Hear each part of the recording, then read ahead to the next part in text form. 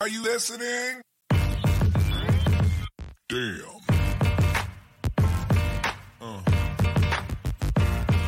Yeah. Yeah. Yeah.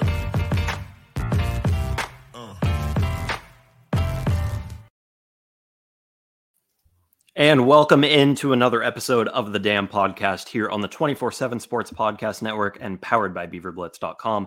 I'm your host, Carter Baines, joined as always by BeaverBlitz.com publisher Angie Machado. We're here on Monday, December 19th, a couple of days after Oregon State's win at the Las Vegas Bowl at Allegiant Stadium over the Florida Gators, a 30-3 swamping of the team from the swamp down in Gainesville. Oregon State gets to 10 wins for the third time in program history. And Angie and I are here to recap all of the action, talk about the week that was in Las Vegas and the impact of the win and how this relates to Oregon State's program trajectory. But Angie, as we check in 2 days after the bowl game and we're gearing up for recruiting season, what's life like at the Machado household? Well, it's good. We got back early. So I know you flew back late after the game on Saturday. I flew back. My alarm went off at 3:45, Carter, on Sunday morning. So early morning, the flight was full of Beaver fans, met a few more blitzers at the airport. So that was kind of fun. And now it is seriously nonstop recruiting. My phone has not stopped. Carter asked me how I was able to retweet something so quick. And I told him it's what happens when you have 2 or 3 screens up and phone and everything. It's been a busy day, but excited to get into this pod and so much excitement and positivity right now surrounding Oregon State football. A matter of 7 seconds is all it took for Angie to retweet my tweet about this episode going live. I texted her immediately, and I knew it's probably because she had multiple screens going and her phone on her because recruiting season is so busy at Beaver Blitz. And I know Angie's working the phones like crazy, getting all of this insight that you do not want to miss at beaverblitz.com. So we'll use that as an opportunity to plug the site because we do have a 50% off deal that runs through the end of the year. Take advantage of it, get in for early signing period, all of the bowl recap action that we are handling over the next couple of weeks. And Angie, we're going to be recapping this season for a long time. But right now, we're talking about win number 10 in particular. And it comes in the Las Vegas Bowl, Oregon State's second bowl, of course, in as many years. But the first bowl win since 2013. And that's one of the many firsts that I want to highlight here as we kind of dive into the impact of this game and some of the superlatives that come with it. It's the third 10-win season in Oregon State football history. It's the first bowl victory, like I just said, since the 2013 Hawaii Bowl. First win ever over a current member of the SEC. The Beavers have 2 wins over Missouri, but they were in the Big 12 at the time. So first win over an active SEC opponent. And the Beavers are now 1-0 against teams from the state of Florida, which, as we know, Angie, from our side recruiting, the recruiting element, absolutely huge to get on TVs in a state where Oregon State has kind of started to weed through some of the talent there and bring it out west. To go 1-0 all time against that state, it's good exposure. It is. It's huge. I know we're going to jump on here about what all this stuff means, but I sat back and reflected on the flight home yesterday.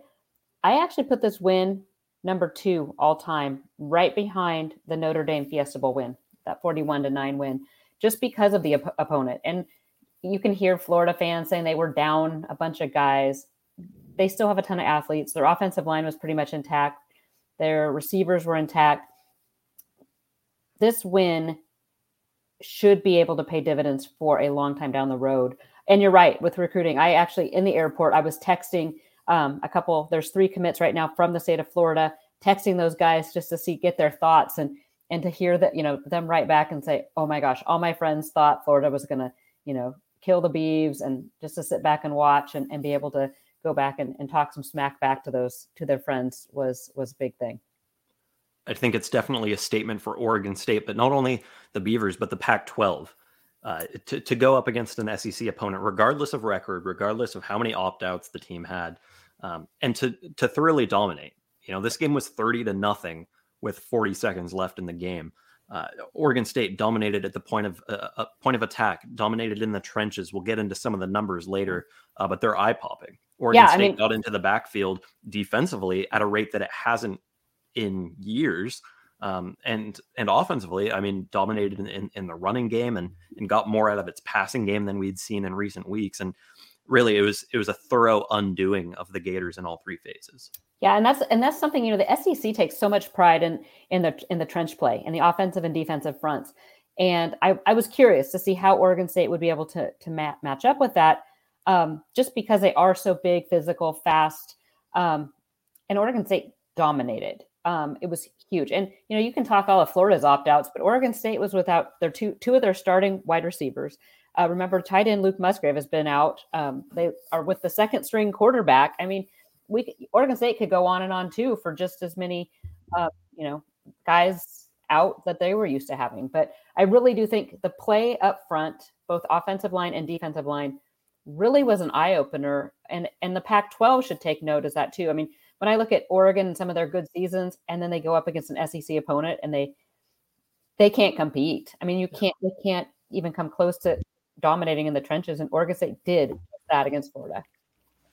We're talking the impact of the win right now, and I think it's a good opportunity to bring in one of the questions from the YouTube chat from Ty, who asks, how will this season help recruiting? Is it more appealing to high school recruits or transfers?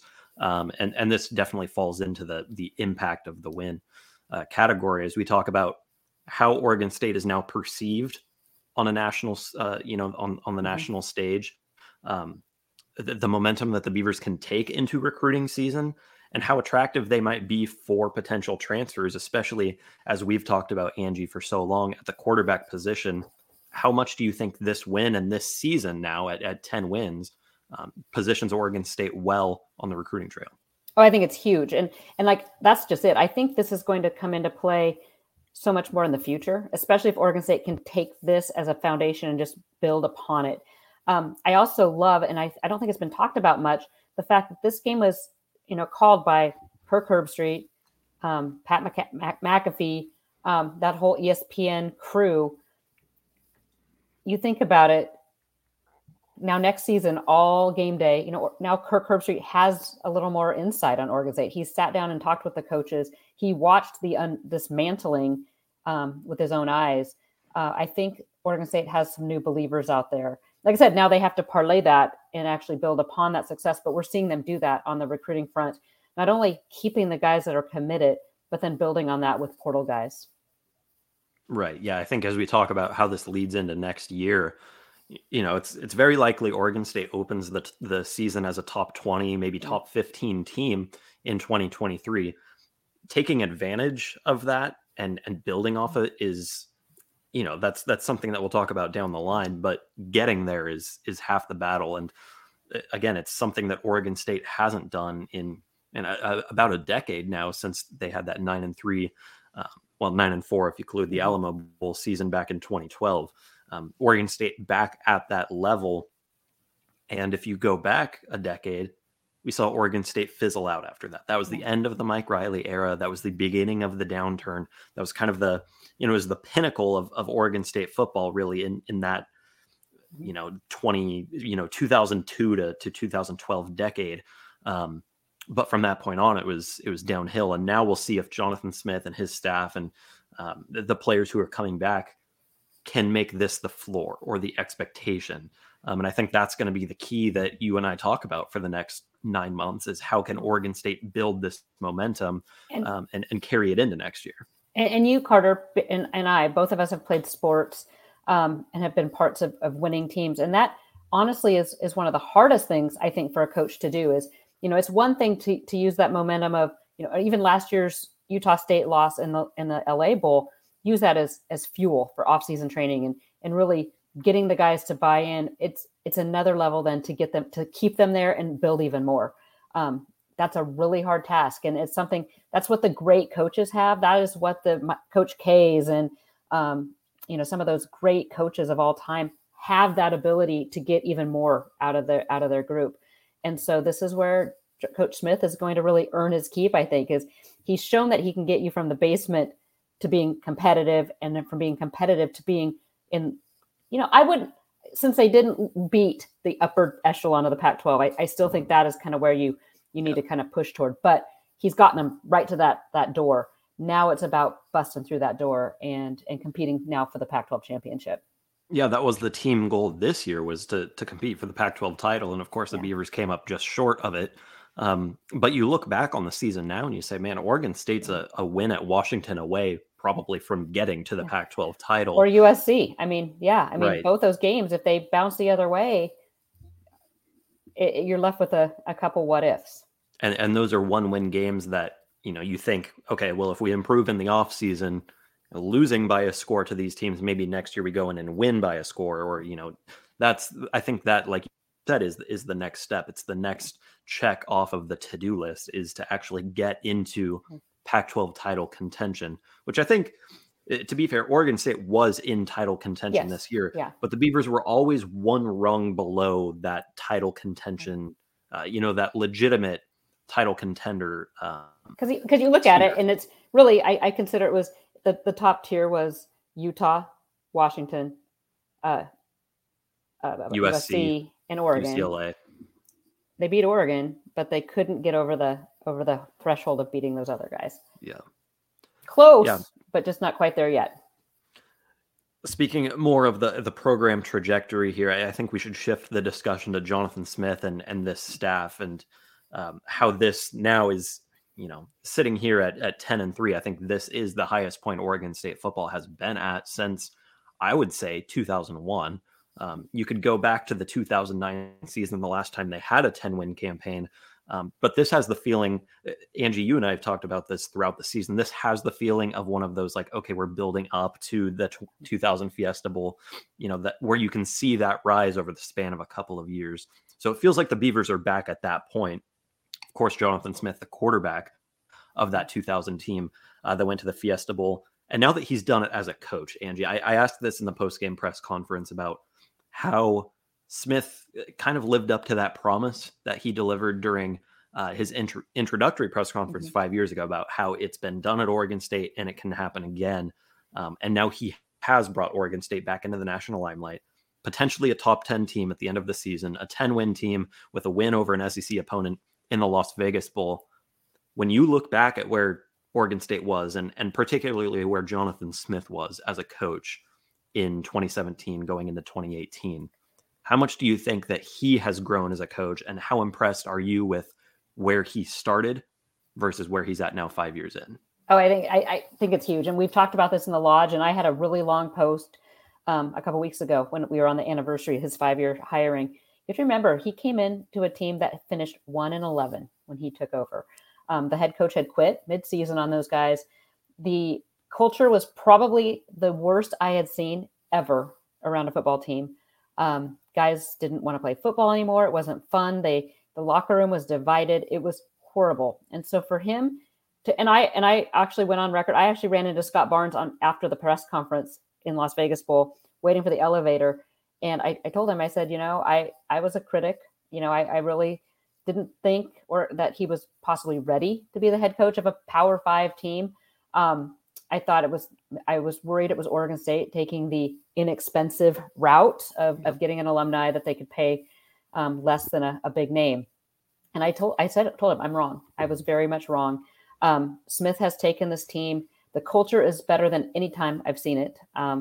These guys have each other's back, and it's not, I hear it from everybody. I met so many parents and such this weekend, and you heard it, Carter, from everybody we spoke with. It was their kids, even if they were freshmen or red shirts or offense, defense, special teams. It didn't matter. They talked about just how much fun they're having, and it's a brotherhood. So that was the biggest obstacle Smith had to overcome, and he did it. I think he stuck with Tim Tibesar, maybe 2 years too long, a year too long. Yeah. But that is a young coach not wanting to make, I think, the hard decisions. That was remedied, and look, now I think that is where he's grown the most now is in that coaching room and hiring and surrounding himself. Now he gets to try to keep those guys. He's got, keep a Brian Lindgren around, Trent Bray's already been awarded a contract extension and a raise. Mahalichek, I think when you look at him, Oregon State's going to lose some coaches, some of those young guys that want to move up and do different things. So I honestly think that you have to keep the core of Lindgren, Mahalichek, Bray, those guys intact. I love Coach Blue, what he brings. But I think that has been one of the reasons too that Oregon State has seen success now on the recruiting trail. You look at, they just offered Mason Tufaga out of a linebacker out of Utah in the portal. I think Beavs have a really good shot with him simply because of the relationships that were built years ago, and the Beavs are still there to take advantage of that. That's a key element, is that staff continuity and the fact that Oregon State really, for all of the progress that the Beavers have made and for all of the wins they've racked up over the last couple of seasons now, they have retained a lot of that staff. And you see that reflect also on the roster, where Oregon State has only lost, 4 guys, with Jonathan Riley entering the portal today, to the transfer route this year. And going back to last year, I mean, Oregon State only lost probably, I can't remember, 10 to 12. Yeah. And I think half of them were walk-ons. And so, Oregon State is not only retaining coaches, but retaining its high-level talent as well. Damian Martinez announced on Twitter after the bowl game that, he's committed to coming back. And I think that's key, and silenced some of maybe the questions about Oregon State being able to retain high-level talent. So Oregon State keeping its core intact on the coaching staff and on the roster. And you see that continuity really come to fruition in seasons like this. And again, the task now is, when you lose some of your 6 and 7 year veterans and some of the guys who have been here for so long, can you replenish that? Yeah. And I think Oregon State now has positioned itself to do that. The transfer portal helps, but Oregon State is recruiting at a higher level than it has in about a decade. And, I think, again, that continuity shows up in so many different areas and is a key reason why Oregon State continues to win games. Angie, anything else trajectory-wise of the program, if you look back and you say, we've seen this area improve so much that you want to highlight? Because we do have to move on and talk about the game. But I think one of my key takeaways from this game is not that Oregon State won it, but it's what the win means moving forward. I agree. And I agree. And how reflective we can be on where Oregon State was a year, 2, 5 ago. Yeah. And I think, like you said, beating an SEC team, first of all, the Pac-12 struggles year in and year out in bowl games against SEC opponents. They are considered the top conference in the country. And Oregon State, for all intents and purposes, completely shut out Florida. And so that's like just the ramification. I mean, like I said, I equal it to pretty damn close to beating Notre Dame 41-9 in Tempe. I think we'll see dividends paid years down the road. People will be talking about this game. Completely agree. Let's talk about the game atmosphere, because Angie, of course, you and I were both there. The Beaver Blitz squad made the trip down to Las Vegas on Wednesday, and we were not alone as far as people representing Oregon State. Beaver Nation showed out in full force in Las Vegas. I tweeted out, I think it was the day before the game, that I had seen hundreds of Oregon State fans walking around Vegas, and at that point, 3 Florida fans. Yeah. We saw that discrepancy again at the Fan Fest the day before the game. And then, of course, it showed up on game day as well at Allegiant, where, there were maybe 1, 2, 3,000 Florida fans. But I think by my estimate, I would say close to 10,000 wearing orange and black. Yeah, it was crazy. And then hearing the Beaver fans yell and scream, they announced Florida, and I heard more boos than cheers. Yeah. It was funny. I looked at you and I was like, wow, there is a lot more Beaver fans here. Yeah, Clint Moses in the YouTube chat says, I heard it was 75-25 Beavs to Gators. I think that's about right. It was, yeah, and like I said, it showed up all week too. You're walking around the hotels and the casinos and down the strip, and there's Oregon State fans everywhere. It was really impressive that Oregon State showed out the way it did. And again, that's a huge reason why the Las Vegas Bowl selected Oregon State over UCLA. We had these discussions throughout the season of, is Oregon State an attractive option to bowls, because it is in a small market, and, because the Beavers aren't, this huge alumni base. Well, this is how you get yourself into better bowls, by showing up like this. And I think, I'll tell you, the Holiday Bowl is going to take note of that. The Alamo Bowl, yeah, obviously will take note of that. And, it's the fan base has so much control over team success and NIL and in bowl selection and things like that. And you saw Beaver Nation come through. Yeah. I mean, it was huge. And, I look at that, and you brought up the Holiday Bowl in San Diego. And I know many Beaver fans were really bummed that Oregon State wasn't selected to play that game. I will argue that this win over Florida is 1,000% better than playing North Carolina and San Diego. Absolutely. For recruiting, for momentum, for everything we just talked about, this was a way, way better bowl for Oregon State. Yeah, I couldn't agree more. In fact, when it was announced, I said, I think Oregon State's going to be really happy with this thing, looking back on it. Allegiant Stadium, Angie, from your perspective, we talked about this in the press box about how it compared to SoFi Stadium last year for the LA Bowl. Game day atmosphere wise, I think Allegiant far and away was better. I think there were more Oregon State fans in Vegas than there were in LA last year. And obviously we were still on the tail end of the heat of the pandemic at that point. And, there were other factors for sure, but the atmosphere at Allegiant Stadium, the coordination of everything, all of the in-game entertainment, I felt like the experience, frankly, at Allegiant was one of the best stadium atmospheres that I have felt, even though it wasn't full and even though it's a bowl game. It misses some of that, some of the rich tradition that comes with, playing a game on a college campus. That was still one of the better stadium experiences I've ever had. And that's what I've heard from the fan base as well. Oh, I thought so too.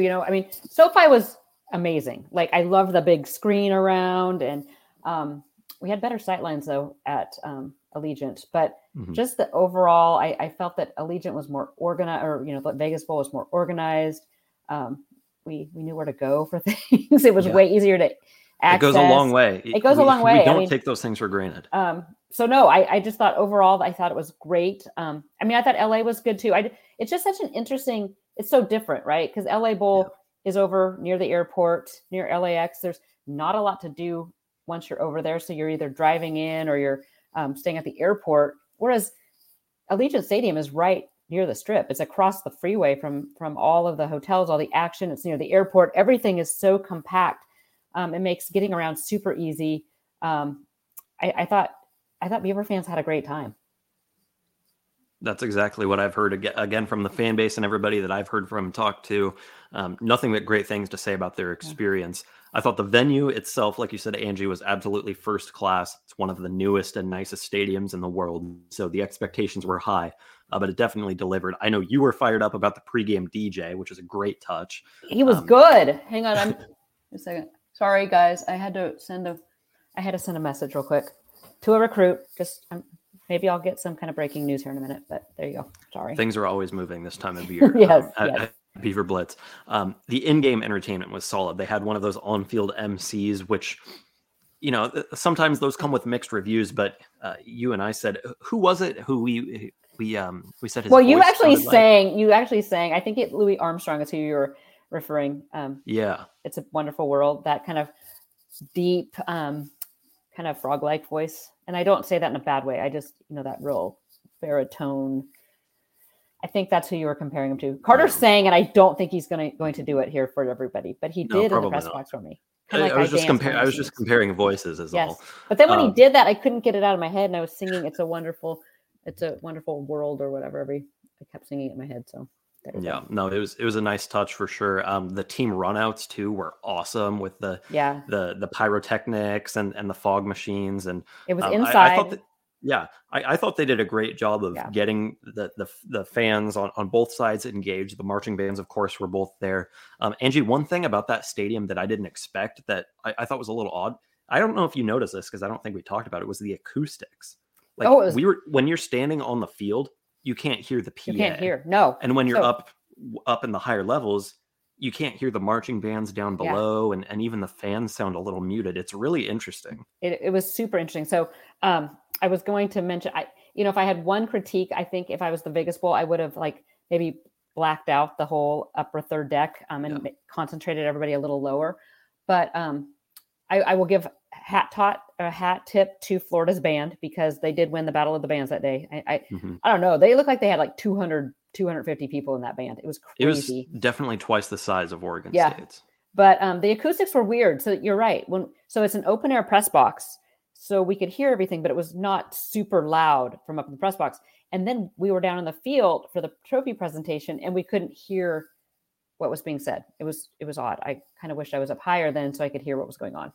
Yeah, it made me wonder how much the crowd noise can impact the game at that stadium, because if you can't hear anything on the speakers, it makes me wonder if you can hear any noise from those upper level seats coming down. So I don't know. I guess that's a question for the players who were involved, but I know Yeah. they don't necessarily listen to the crowd noise anyways. But just kind of one of those quirks of the stadium that I noticed. And I thought that was interesting. Angie, our whole week in Las Vegas was an absolute blast. I want to take the people behind the scenes a little bit and tell them what we were up to because, I know we didn't necessarily have as much like game day content at Beaver Blitz this week leading up to it. I certainly didn't publish as many pieces as I normally do, but behind the scenes, Angie, we were busy with media events, the fan fests, networking opportunities for us, and and selling the site, and frankly, just enjoying Las Vegas for what it is, as far as your ability to go have a good time. It was a fun week and it was a busy week, and I'm still paying for it. I've slept until noon the last 2 days, but I finally feel recharged. The amount of sleep I got the last couple of days versus the amount of steps I took is probably at an all-time wacky ratio. But Angie, the steps were crazy. Yeah. If you had a highlight from the week, what would you? That's not the game. A highlight not including the game. What would you pick? I have to say I love when we are around Beaver fans, Beaver Blitz members, to be, whether that was at the pep rally at the team hotel, whether that was afterward, we kind of had a little informal meetup at the lobby bar, or after the game.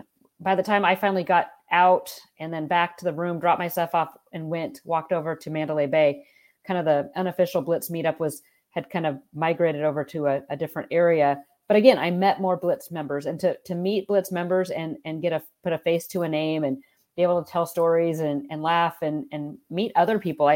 One man I met, Carter, you and I were it was pep rally, met a gentleman. I thought he was a player parent or grandparent. Turned out he wasn't. Just start talking to the guy. He sees my Beaver Blitz sweatshirt, asked about it. And I told him about the site, and he gets right on his phone and he goes, I signed up right now. And people tell me that all the time, like, oh, I signed up. And you're like, okay, I'll wait till I see. We got in the car to go back to the hotel, and I was like, dang, he did sign up. So it's been that was super fun. I think that to me is the highlight is just being able to meet Beaver fans and see old friends. And, I've been doing this a long time, 16 years now, and almost 17 actually. So to see old faces and new, and spread the Beaver Blitz gospel, I guess, if you will. Yeah, the teams arrived on Monday. There was a media event there on Tuesday. They had a practice and community service. So we missed out on some of that action, but then we arrived late Wednesday night, checked into our hotels, probably 1 a.m. It was 2 for us, but we had to wait for luggage. Yeah, it was a very late night, but then we got right to work on Thursday. Angie and I were both grinding away on the computers. I took a little self-guided tour of the area around Allegiant Stadium to kind of get my bearings. I'll tell you what, for all the fans who went inside and saw what that stadium's like from the interior, like they can tell you it's impressive, but the outside, the resemblance to the Death Star, the fact that they have an area outside to grow the natural grass for the NFL games, incredible facility, and it is again amazing in so many ways what they had built there.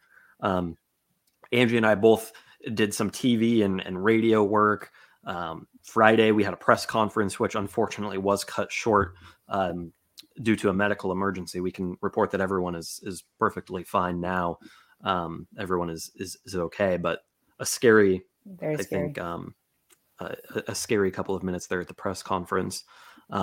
Angie and I got back to work later that day. And then again, like Angie said, went to the pep rally, which offered a great networking opportunity to meet some of the Beaver Blitz members, but also, parents and other fans. That's one part of the job that Angie, you and I never take for granted is the opportunity to interact with people around this program. And again, I think the fact that it's kind of a vacation and a bowl game and a celebration of a 10-win season, everybody was in great spirits, and it was a lot of fun. Yeah, it's funny. We had my kids there, which Vegas is not a normal kid spot. They've never been. I have a 17 and a 15-year-old, but they came, and so that Thursday we did like 9 or 10 miles walking, just taking them. I mean, there's so much to see with the Bellagio and the Venetian, and kind of walking that, kind of that way. but it was fun. But my 17-year-old actually went to the pep rally. 15-year-old stayed behind. And the best story is we're sitting there at that bar afterward. Carter, I think it was before you showed up. And the 17-year-old gets a text. He doesn't text his dad or I. He texts Big Brother and says, "Can you come help me? Because I just locked myself out of my room." He was talking to his friends, FaceTiming, and walked down the hall to get ice and didn't bring a key card with him. So kind of a nice learning experience for the 15-year-old, but just a fun time. The boys were at the game. Carter, Eric, and I were up in the press box. They were kind of down below us, but just a super fun time. And like you said, meeting the parents and the Beaver fans, and there's nobody better than Beaver fans. I'll just say that. Nobody better than Beaver fans, and you can interact with them at beaverblitz.com. Be sure to get into the lodge. If you're not an active member of beaverblitz.com, you're missing out, because that is the place to be, really, for conversations around the Oregon State football program. Angie and I are always dropping our tidbits that we learn. Recruiting notes are all over the place right now with Angie working the phones. Beaverblitz.com, again, the place to be for Oregon State football coverage. And going into the winter, we're picking up the basketball and baseball coverage as well. So no shortage of content coming on the Oregon State football season. That was 10 wins. We're going to recap all of it over the next few months. Spring football, again, right around the corner, Angie. It always creeps up on us. So there is no downtime, especially with this being the peak of recruiting season. Yeah, this is seriously crazy time right now. So I was just checking. I just posted a whole bunch of notes Monday, recruiting notes. So you want to get there. Portal news. It's kind of funny because, like I said, been doing this 17 years. So I've got some good contacts and good sources. So in fact, I had some sources at a couple other sites were calling me while we were in Vegas because a couple other 24/7 sites had not heard what we were reporting. So get over into the lodge. Guarantee it's great community and some good info too from time to time. From time to time, we have some good stuff. Every now and then. You can also take 50% off an annual membership right now. That includes a complimentary Paramount Plus subscription. So there is, again, no better time to join than right now. It's like $200, over $200 in value you get for $53.70, I think is what it works out to. It's a great value. A lot of our recruiting content is behind the paywall. So if you want Angie's great insight and some of the connections she's made and contacts she has built, there is no better place for sourced information on Oregon State recruiting, and a lot of that, again, behind the paywall. So make sure to take advantage of this 50% off annual deal while it lasts, and head to beaverblitz.com for coverage of Oregon State football. All right, Angie, we have to talk about the game itself now, because we've spent a half hour talking about our experience in Vegas and what this game means. But of course, there was a game to be played, and there are all sorts of great tidbits from this thing. Again, a 30-3 win. No shortage of good stuff to talk about. We'll do some stats. Again, some more superlatives that came from this game, and then we'll highlight a couple of the key plays and some that, I think are worthy of discussion before we get out of here. But we start, Angie, with the 30-3 score being nearly the first shutout of a Florida football team since 1988. It was the nation's longest streak, and it ended with 37 seconds left in the game. The 27-point margin of victory is also just the fourth largest margin of victory for Oregon State in 2022, which I think is really notable because, again, you go back a couple of years, Oregon State was losing games by 27 and being blown out. And, Oregon State was on the receiving end of these blowouts. And like I think Jack Cletto and Jaden Grant said after the game, quitting in the middle of the game. But they flipped the script so many times this year that you see a 27-point victory is just the fourth largest margin of victory. Again, I think a testament to where this program is at, that it's now dealing out blowouts rather than receiving them. What did you think of that going for the field goal? Did you think it was kind of a crappy thing to do, or would you have done the same thing? Yeah. So as I was putting together the game flow section of our rundown, I said, all right, this discussion is probably going to pop up before we get to the very end of the show. I have seen a lot of other media covering Oregon State and media that was tuned into this bowl, kind of trashing Florida for the decision, to take the 3 points there at the end and preserve the streak. Say what you want about, not taking the loss like a quote unquote like a man, or all of these things. I think if I was in Billy Napier's shoes, I'd do the same thing. And I think Florida fans, again, Florida fans are probably happy that streak's still intact. Again, it's reps for your kicker. We saw Oregon State do a similar thing at Arizona State. The Beavers were up by a ton. Normally you see teams take a knee when they get down to the goal line with a few seconds left. They sent Everett Hayes out there to get another rep. Like, this is something, like, this isn't out of the ordinary. I think the fact that there was a 0 on the scoreboard increases the discussion about it. But if Florida was down 30-7 and they kicked a field goal, nobody'd be talking about it. No. So I think this is just something that happens in football games, and the fact that it did preserve a streak by them deciding to kick it is why it's getting talked about. But I have no issue whatsoever. I think that's a coaching decision that frankly most coaches would make. Well, and it is such a long streak that I think, and Florida is such a place that, he's got to be thinking about career longevity as well. So you don't want to be the guy who the streak ends, and then 2 years down the road, if you haven't flipped things around as fast as Florida administrators would have liked, then that's just kind of the icing on the cake that, well, you also broke the streak. So I think it's kind of silly, but I just had to ask you about that because we haven't talked about that. Yeah, no, I think in the moment we were like, really, dude? Like, well, I missed it all because we were heading down to the field. Yeah. I mean, they were moving the ball when we left, but we didn't see the actual kick. Yeah. I mean, at the time you say, well, okay, why not play for the touchdown? You're down by so much anyways. But I totally understand it. Again, like you said, Angie, the optics. Touchdown. I know it's fourth and 20 at the time too. So that was what Billy Napier said. I mean, the odds of us even converting it if we went for are low. I don't have any issue with it. We got to move on and touch on some of the other statistics that came from this game and some of the storylines behind them. I think the rushing yard total, though, we need to talk about that because that is crazy. Yeah, that's where I want to start. In the total yards, Oregon State dominates 353 to 219, but that discrepancy was mostly a product of what the Beavers did on the ground, offensively and defensively. Florida entered the game with one of the nation's best rushing attacks. It was held to its lowest total of the season at 39 yards. Oregon State outgained the Gators on the ground 164 to 39. The Gators ran for 1.2 yards per carry. Again, that is crazy. Their lowest number of the season, and one of the lowest numbers Oregon State has held an opponent to in quite some time. Montrell Johnson Jr. and Trevor Etienne had 14 yards each.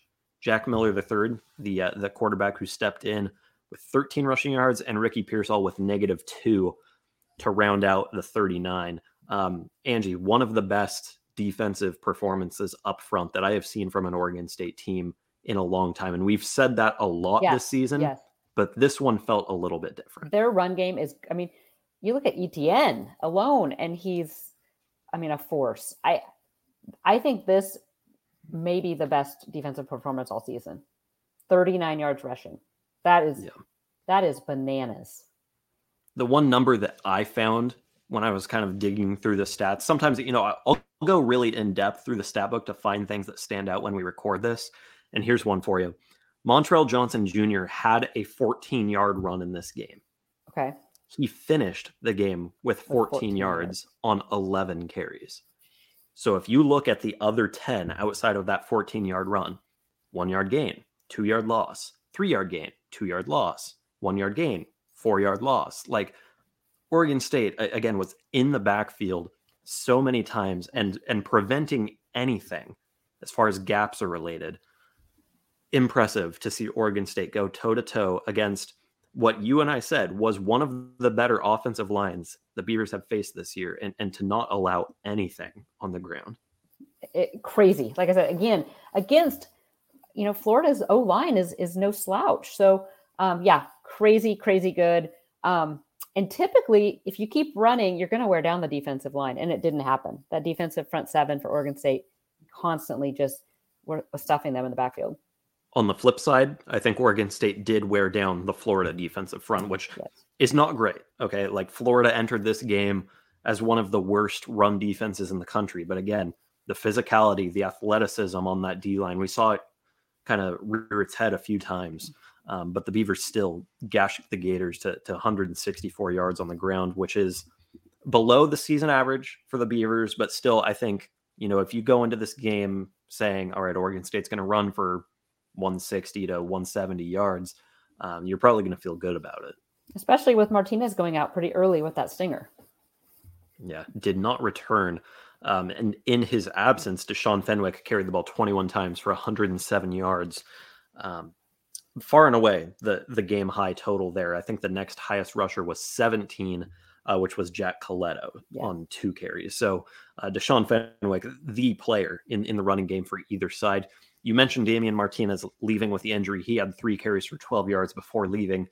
And one thing that is kind of disappointing about this for Martinez's case is he was on the verge of 1,000 yards, which we would have looked at as a major accomplishment for a true freshman to step in, who didn't even start the year as the starter, to rack up 1,000 yards for the season. He finishes somewhere around 30 to 50 yards short, I believe. So, it's a mark that he misses out on, but I don't think that detracts from the season that Damian Martinez had. Yeah, great season. Passing, it was a little more close. It was closer. 189 yards for the Beavers to 180 for the Gators. Gulbranson he was 12 of 19 for 165, 1 TD, and 5 carries for 15 yards and a TD. What did you think this was Ben Gulbranson's best game? I didn't think it was his best game. I thought it was up there. He had a couple down the stretch of the regular season.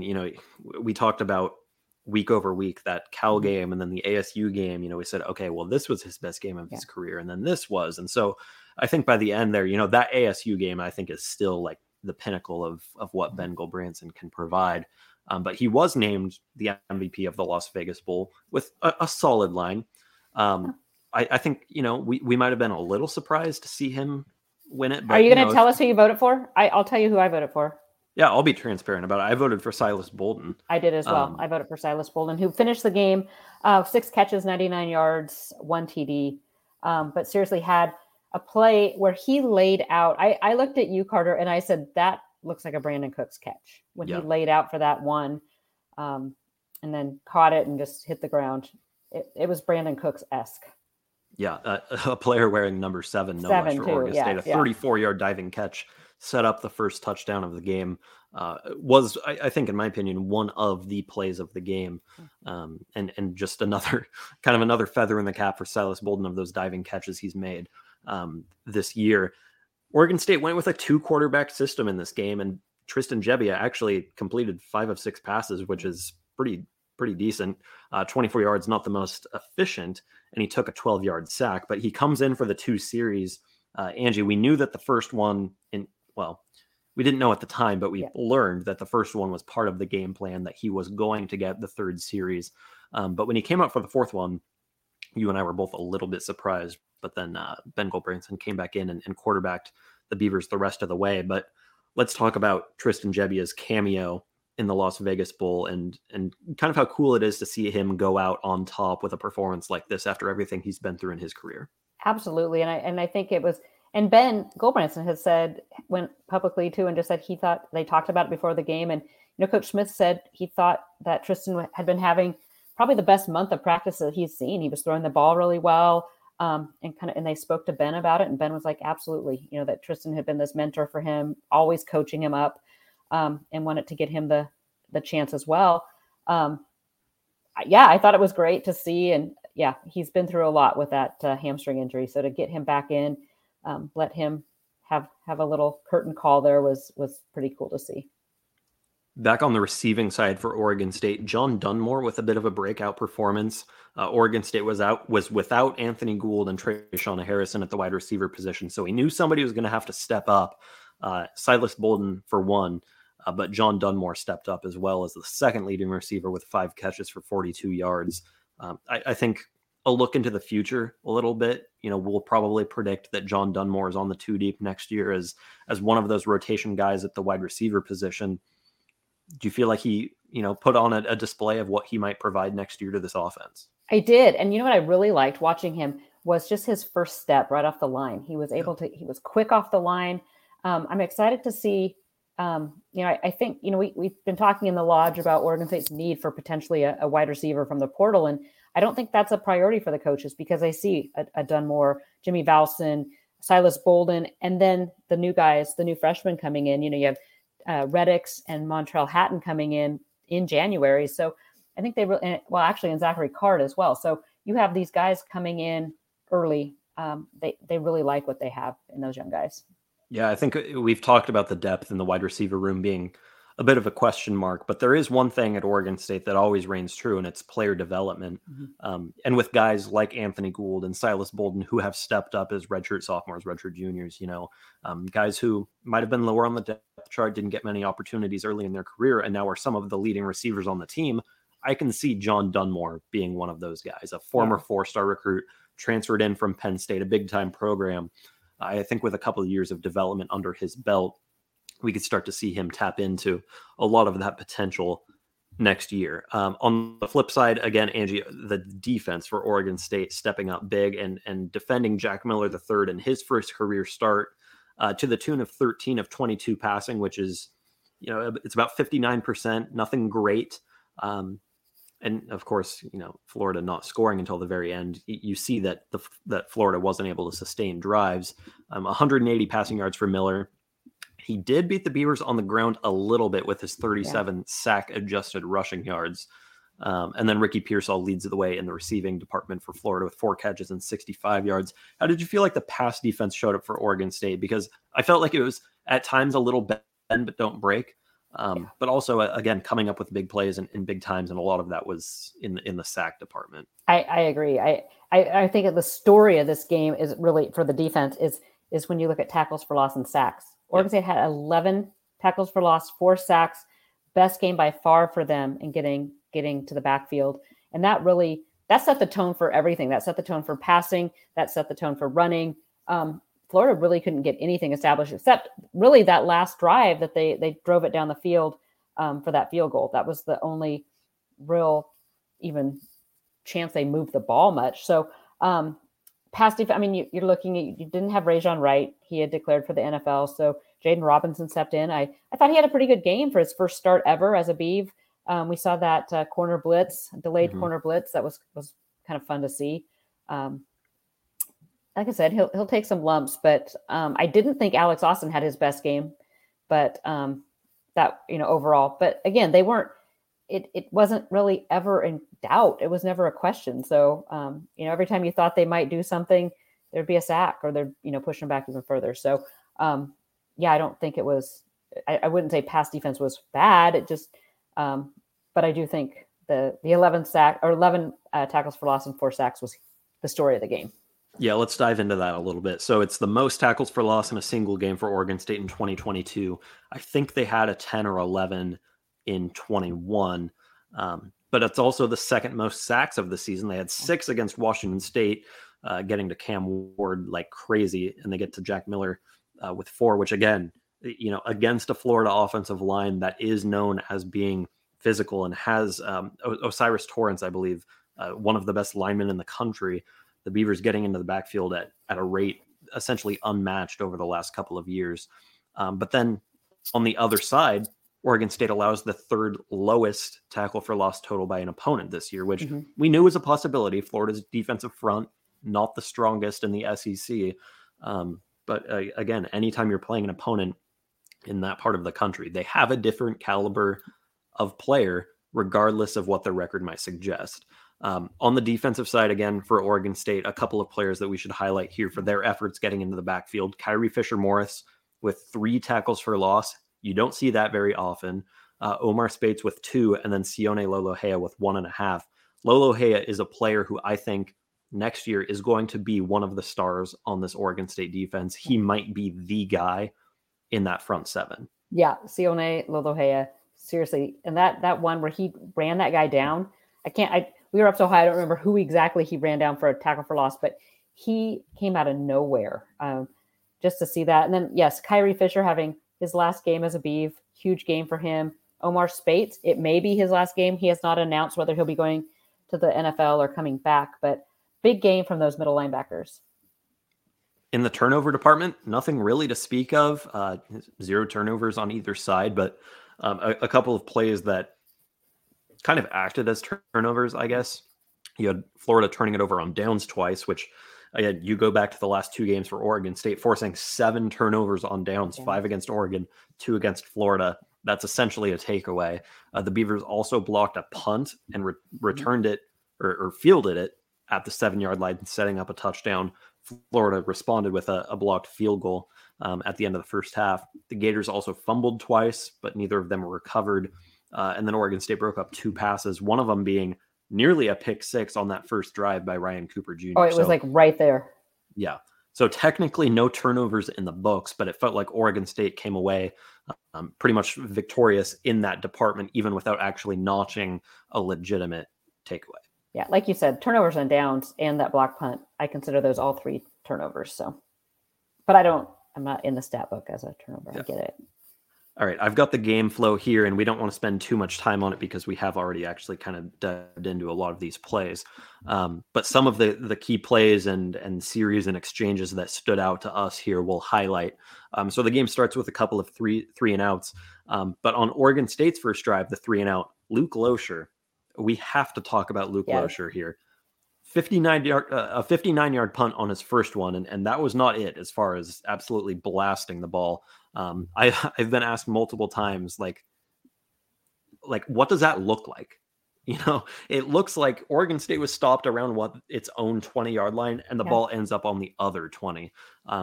Remarkable what Oregon State has gotten from its punters over the last couple of years, with Daniel Rodriguez handing it off to Luke Loescher, and now Josh Green being next in line.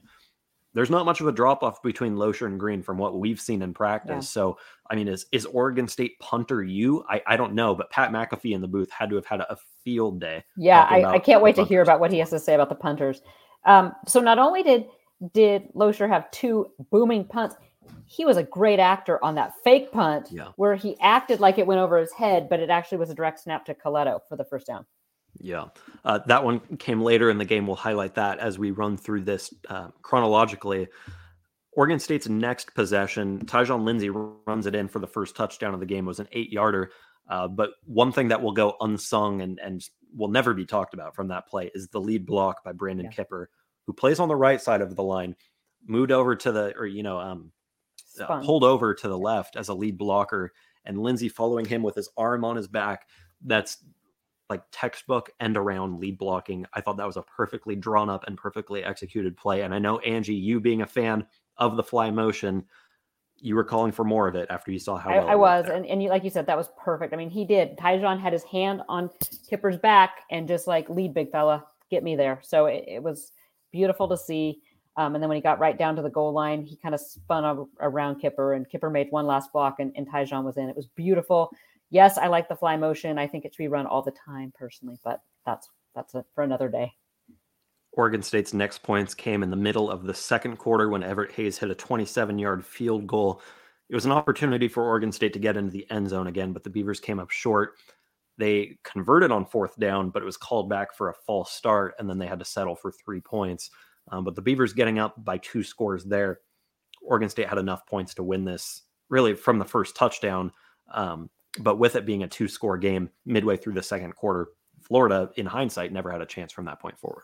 No, but it felt like Oregon State was kind of stymieing themselves in that first half. I felt like it never felt in question. It just felt like Oregon State was kind of stubbing their toe until we got to the third quarter. On the ensuing drive, Florida went 3 and out, and it ended with Andrew Chatfield Jr. sacking Jack Miller III for a 10-yard loss. And again, one of the themes of the game, Oregon State sacking the quarterback for big losses. I can't remember if that one was on 2nd or 3rd down. The Beavers had a couple of 3rd down sacks, but the highlight of that play was not Chatfield getting into the backfield, sacking him for a huge loss, but throwing a Gator Chomp to the Florida sideline. His old team, mind you, in celebration was one of the best troll jobs I have seen this football season. Yeah, and I ran into Andrew down on the field after the game, and boy, he was fired up. Mm-hmm. To go and do that to your old team, that was a big one for him.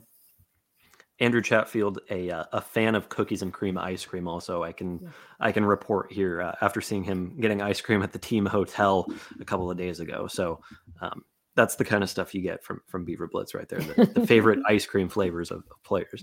The first half ends with Oregon State missing a field goal. It was a 33-yarder from Everett Hayes that was blocked. He made it the first time, but then, of course, Florida goes with the timeout to ice the kicker. Second try is blocked and actually returned near midfield. There was a chance Florida was going to return that for a touchdown. Yeah, and Hayes tried to stop him, but kind of slowed him a little bit till the cavalry could come in. Opening the second half, this is where Oregon State really just, I think, broke this thing wide open. Silas Bolden wide open in the end zone across the middle, 15-yard touchdown on the first drive of the half.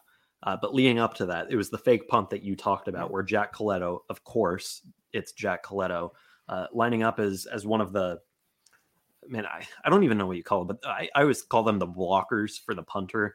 Kind of that wall that they set up. Direct snap to Coletto. He runs for 11 yards, picks up the first down, and then the Beavers score on that 15-yard touchdown. But then again, special teams, Oregon State winning in all three phases. Yeah. We see special teams pop up again on the very next drive. Oregon State blocks a Florida punt. It's Coletto again blocking the punt, and then Skylar Thomas recovering it at the 7-yard line to set up Ben Gulbranson's 7-yard touchdown draw. 2 touchdowns in less than 2 minutes for Oregon State and a blocked punt in there. That was where this game really flipped on its head and Oregon State broke it wide open. Yeah. From then it was like you could just see Florida kind of just give up. The Beavers did score one more time as Jam Griffin ran it in on a 2-yard touchdown. That was really impressive. Him fighting through contact, spinning out of it and getting into the end zone. And then again, a Gator Chomp in the end zone as the cherry on top. There were lots of Gator Chomps from the Beaver sideline. Yeah. Jam Griffin, again, a player who I think we're going to look to next year as one of the key players on this team, even though he's at a position with so much talent. Damian Martinez, Deshaun Fenwick, Trey Lowe even has some eligibility left. We'll see what that running back room looks like next year, but that run by Jam Griffin and the season that he has put together, really a key part of this team. And being somebody who, correct me if I'm wrong, is from the state of Florida, played at Georgia Tech. Yeah. Very familiar with the Gator program. Yes, absolutely. Nothing really else to discuss as far as the notable plays go. We already talked about the field goal at the end, and then Oregon State kneeled it with 37 seconds left to put the finishing touches on it. Angie, a 10-win season. You and I were there for all of it. Anything else you want to touch on from this game before we preview what's ahead at Beaver Blitz over the next, 9 months until football? Yeah, no, I mean, there's so much about this game, and I think we're going to look back in a year or 5 or 10 and just talk about how monumentally special that game was, how monumentally special guys like Jack Coletto, Jaden Grant were to this program in the rebuilding. And you guys just witnessed history. 3rd time ever Oregon State has 10 wins. Huge. Yeah, let that sink in a little bit. I think it hit a couple of us after the game that we witnessed Oregon State completely turn itself around from one of the bottom dwellers, not only in the Pac-12 but in college football, into a potentially top 10 team at the end of this season, and a team that next year is going to be competing for a Pac-12 title. When the college football playoff expands to 12 teams, could be in that conversation 2 years from now. Remarkable what Oregon State has done on the football field within that program at the Valley Football Center with Jonathan Smith at the helm. We are looking so forward to covering it over the next few years and seeing what the future holds for the program. It's going to be fun. And there's so much more at Beaver Blitz. So I know Carter's mentioned it. Now is the time. We are, less than 36 hours away from signing day. Early signing period has become the quote unquote big signing day because February has turned into more of a walk-on signing day. So it is going to be a busy Wednesday. I have not seen Oregon State have this many prospects still kind of in the hunt in years. So get to the lodge. I've been adding updates into the lodge about who Oregon State is in the mix with, whether that be portal, whether that be JUCO. Carter, there's a lot going on, but 50% off right now, as Carter mentioned. So you can get a full year of Beaver Blitz plus access to Paramount Plus. And this is a special promo to celebrate Maverick Top Gun hitting Paramount Plus here this week. 50% off. instant access to Paramount. That gets you a full year of both for $53.70. We'd love to have you. We've grown a ton over the past 4 weeks, and we'd love to have you join the lodge as well. And with this being the last episode of the damn podcast for the official, official football season, we're going to talk more football in the weeks to come. But this is the end of the football season for us. This 14, 15, 16 week endeavor. Yes. It's an opportunity again to thank everybody who has joined us and who has helped us prop this up to being a prominent podcast covering Oregon State, and of course getting us at Beaver Blitz to an all-time high subscriber count. And the interactions at Beaver Blitz have again never been this in depth, and the community has never been this big. So we cannot thank everybody enough for helping us grow across all of our channels. And we really do appreciate it. We are so glad to have everybody on board, and the conversations again only get better as Oregon State continues to improve on the football field. Angie's going to have tons of content on the site this week covering early signing period. I'll be wrapping up the 2022 football season, and Angie, the two of us are going to be doing that for a while. Over the next few weeks and months. Like I said earlier, basketball coverage is going to be ramping back up. Pac-12 play only a couple of weeks away. And the podcast isn't going away, but our winter schedule is still a little bit to be determined. We'll probably talk signing day later in the week. But after that, it's anyone's guess. We'll put together a plan there, and hopefully you'll all stay tuned for updates on what the what the immediate future holds for the damn podcast. But again, we're not going anywhere. We're going to do our best to maintain somewhat of a consistent schedule going forward. But Angie, let's plan on coming back in a few days to recap signing day, because I know there's going to be a ton of stuff to talk about, and who knows, maybe the transfer portal will provide us some news to discuss in the coming days and weeks as well. Sounds great.